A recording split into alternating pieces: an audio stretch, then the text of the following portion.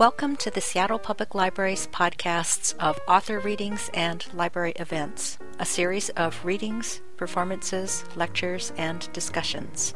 Library podcasts are brought to you by the Seattle Public Library and Foundation. To learn more about our programs and podcasts, visit our website at www.spl.org. To learn how you can help the Library Foundation support the Seattle Public Library, go to foundation.spl.org. The podcast you are about to hear was recorded in 2010. Welcome to Seattle Biblio Café, Episode 5. There are 3 of us here today from the Seattle Public Library. We're all librarians who love to read, and today we're going to talk about some books we've read recently and enjoyed. My name's Linda, and here with me today are David and Jen. And David, why don't you go first? Okay, excellent. So I want to talk about a book that I'm a little worried will get passed over. It's called How to Live Safely in a Science Fictional Universe. That's a great title. It is a great title. And the author's name is Charles Yu. And what worries me about the book, as far as it finding a reading public, is the science fictional part. Because I think a lot of readers really kind of are freaked out by the idea and just don't want to read science fiction. I share that same bias, I'm not really into it. And they will really miss a wonderful book. This is the story of a time machine repairman named Charles Yu. So there's sort of shades of Paul Auster there. Yeah, there's a bit of a metafictional thing going on. Who basically spends his time rescuing people who have messed up their time machines. And so where he winds up going, people have time machines, and you'd think, they have all of time to visit. They could go, look at dinosaurs or see the future or walk with Christ or whatever, right? But everybody goes to the same place, which is the worst moment in their own lives. That's just human nature to want to go back and change that, but you can't change that. And so he winds up seeing a lot of people sort of at the worst moment in their lives and helping them repair their machines. And the rest of the time he spends basically in idle, sort of time idle. There's a detail, he's got a piece of software named Phil who doesn't understand that he's not human. And so he's always trying to hey, let's go for beers and stuff. And it doesn't. And there's a really great scene in which Charles Yu tells him, basically confronts him and tells him he's not human. It's worthy of The Office. It just feels like this really awkward kind of moment.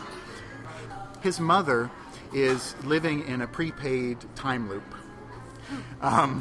That's 60 minutes long, and she's chosen a hypothetical Sunday dinner, and that's where she lives, in this little time loop.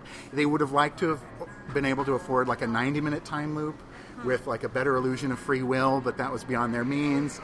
And he goes back and visits her, and she's in this Sunday dinner, and it's just so, it's very moving because it's immediately recognizable as a very human situation.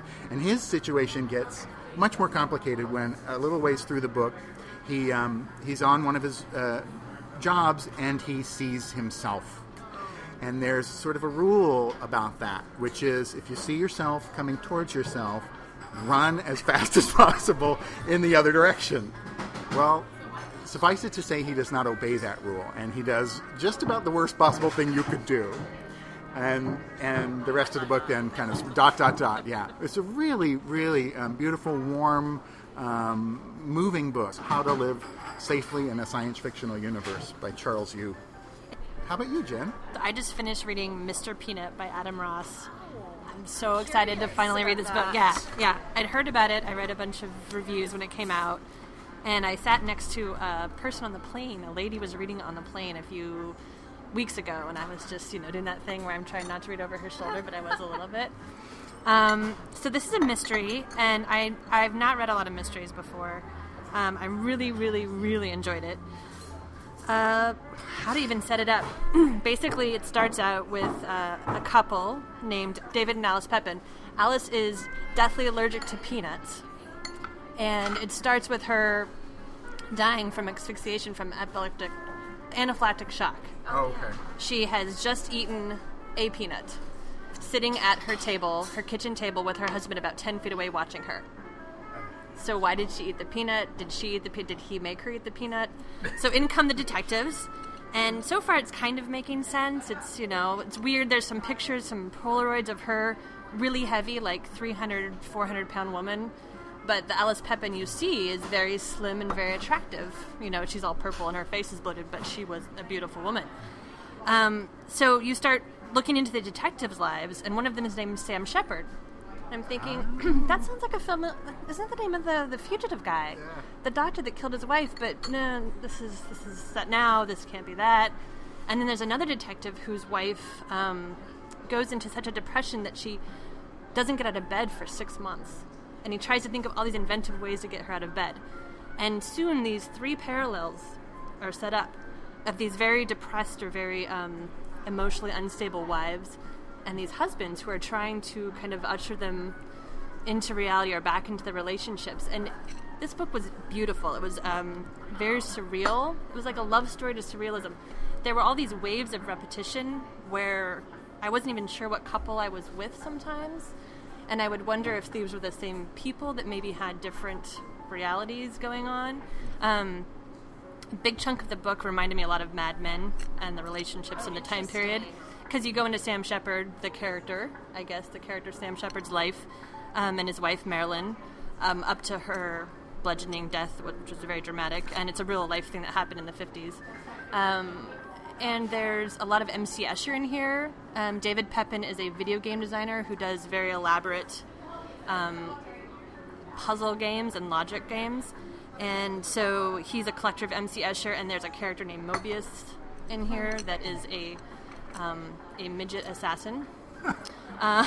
It's a very, not very... your typical mystery. No. I hate to even call it a mystery. It is, because there's crimes to solve and murders, multiple murders. Is it in the mystery section? No, it's fiction. It's fiction. And there's just some beautiful, beautiful passages in there. There's the whole space of Sam Shepard and his wife and their kids in the 50s. It's very Don Draper-ish. And then there's some beautiful, beautiful scenes between David and his wife Alice. You kind of go back and figure out their past and why she was so large and why she's so small now. But there's just a lot that's also left unsaid. And I hate reading reviews before I read a book. I always go after. Yeah. And I read a bunch of reviews that talked about a puzzle, the possibility of a puzzle, and in figuring it out after the fact, you can go and kind of figure out what happened, I guess, based on how large Alice was at different times and kind of what people were doing. So I'm actually excited to maybe read this again. There's also a lot of Hitchcock in it. The Alice and David meet in a Hitchcock class in college, so there's tons of Hitchcock references. If you're a Hitchcock buff, definitely would enjoy this. A publisher said it was a police procedural of the soul, which I thought was that's great wonderful. quote ever. Yeah, it was Mr. Peanut. Mr. Peanut by Adam Ross. It's his first book, highly anticipated. Hope he writes some more. Excellent. Well, I want to talk about a book that I wish was fiction, but it's nonfiction, and it's Zaytoun by Dave Eggers. Zaytoun is spelled Zeitoun, and it is a man's name in real life, Abdul Rahman Zaytoun, but everyone calls him just by his last name, Zaytoun. It's his story in New Orleans after Hurricane Katrina, and the book starts with they know the hurricane is coming, and Zaytoun's wife and children leave town, but he decides to stay behind to see if he can help. And there's some scenes right after the hurricane and when the water starts rising that are beautiful, and Jen read this too. The water rises up to the rooftops, and he's canoeing around New Orleans, and it just sounds peaceful and beautiful. The water's still clean at that point, and then of course things get much murkier and uglier. But for several days, he is a lifeline to people in his canoe. He's delivering water to people. He's feeding dogs that have gone up to the attics of houses. So he's doing all this life-saving on the top floors of houses in New Orleans. And then he's arrested. And he's arrested with some other people on suspicion of looting. And the rest of the book is so atrocious. What happened to him and other people in New Orleans, they built jails before they thought of safety for people who had nowhere to go, and it just makes you so angry.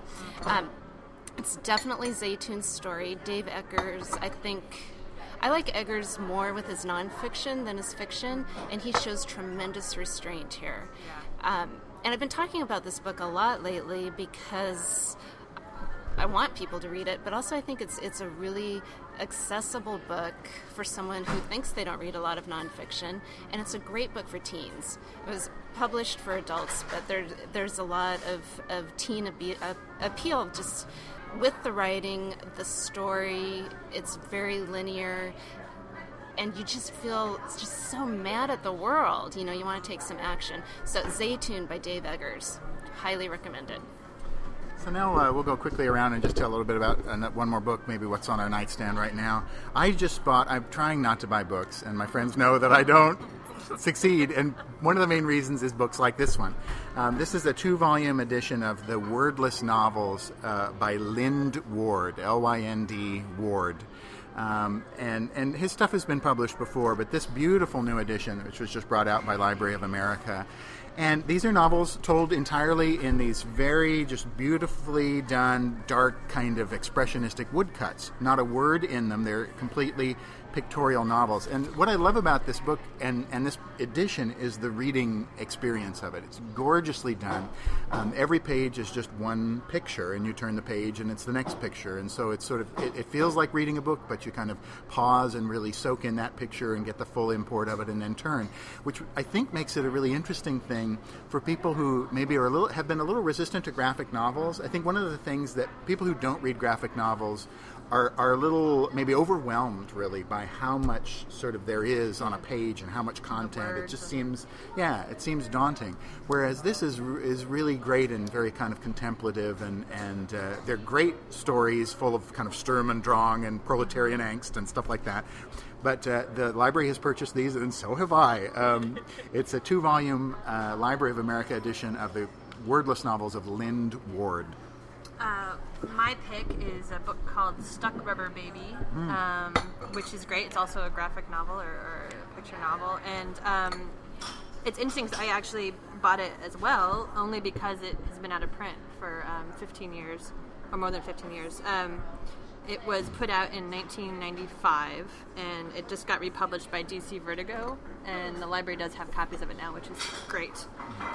It's a great novel that just happens to be a graphic novel. It's about a guy named Tolan Polk who's moving out of his house. He's building his own family, learning about relationships, all that normal early 20-something stuff, but he's gay, and he's living in a small southern town in the middle of the civil rights movement. So he's exposed to all kinds of great black culture. At the same time, he's being exposed to like his first gay bar, which a lot of those worlds overlap in this book. The characters are really well fleshed out. It's eerily like an autobiography, but I got to the back and read that it's not an autobiography. I think it's great for teens that are learning about the civil rights movement, a firsthand account of what it was like. And I think in the midst of Dan Savage's It Gets Better videos, I think this is very timely. I think it's great. I'm really glad it's republished. It's not my style of graphic novel as far as visuals are concerned. It's very kind of comic booky, almost superhero-y comic booky. But the dialogue is amazing, and the characters are just so multidimensional. Even the very small characters have a lot going on. I'm in the middle of reading I'm Going to College, Not You, which is a collection of essays by parents who work in colleges, are admission counselors, or are writers. Anna Quinlan and Jane Hamilton both have essays in here, and it's basically to get parents to chill out and back off as their children are applying to college. But it's also, they're just really lovely essays. The one by Anna Quinlan is about how unhappy she was her first semester of college, and how if her parents had been like some of the helicopter parents we all know today, if they had been so overly involved in her life, she probably would have dropped out of that school. But she stuck it out through her misery, and it ended up being the basis of her relationship with her husband, her career with the New York Times, and just where most of her friends are. So really nice, tight essays about college. Excellent. Well, thank you all for joining us on our coffee break today and talking with us about some books. Well, we talked. You didn't. But in any case, thanks for joining us on Seattle Biblio Café. Bye-bye. This podcast was presented by the Seattle Public Library and Foundation and made possible by your contributions to the Seattle Public Library Foundation. Thanks for listening.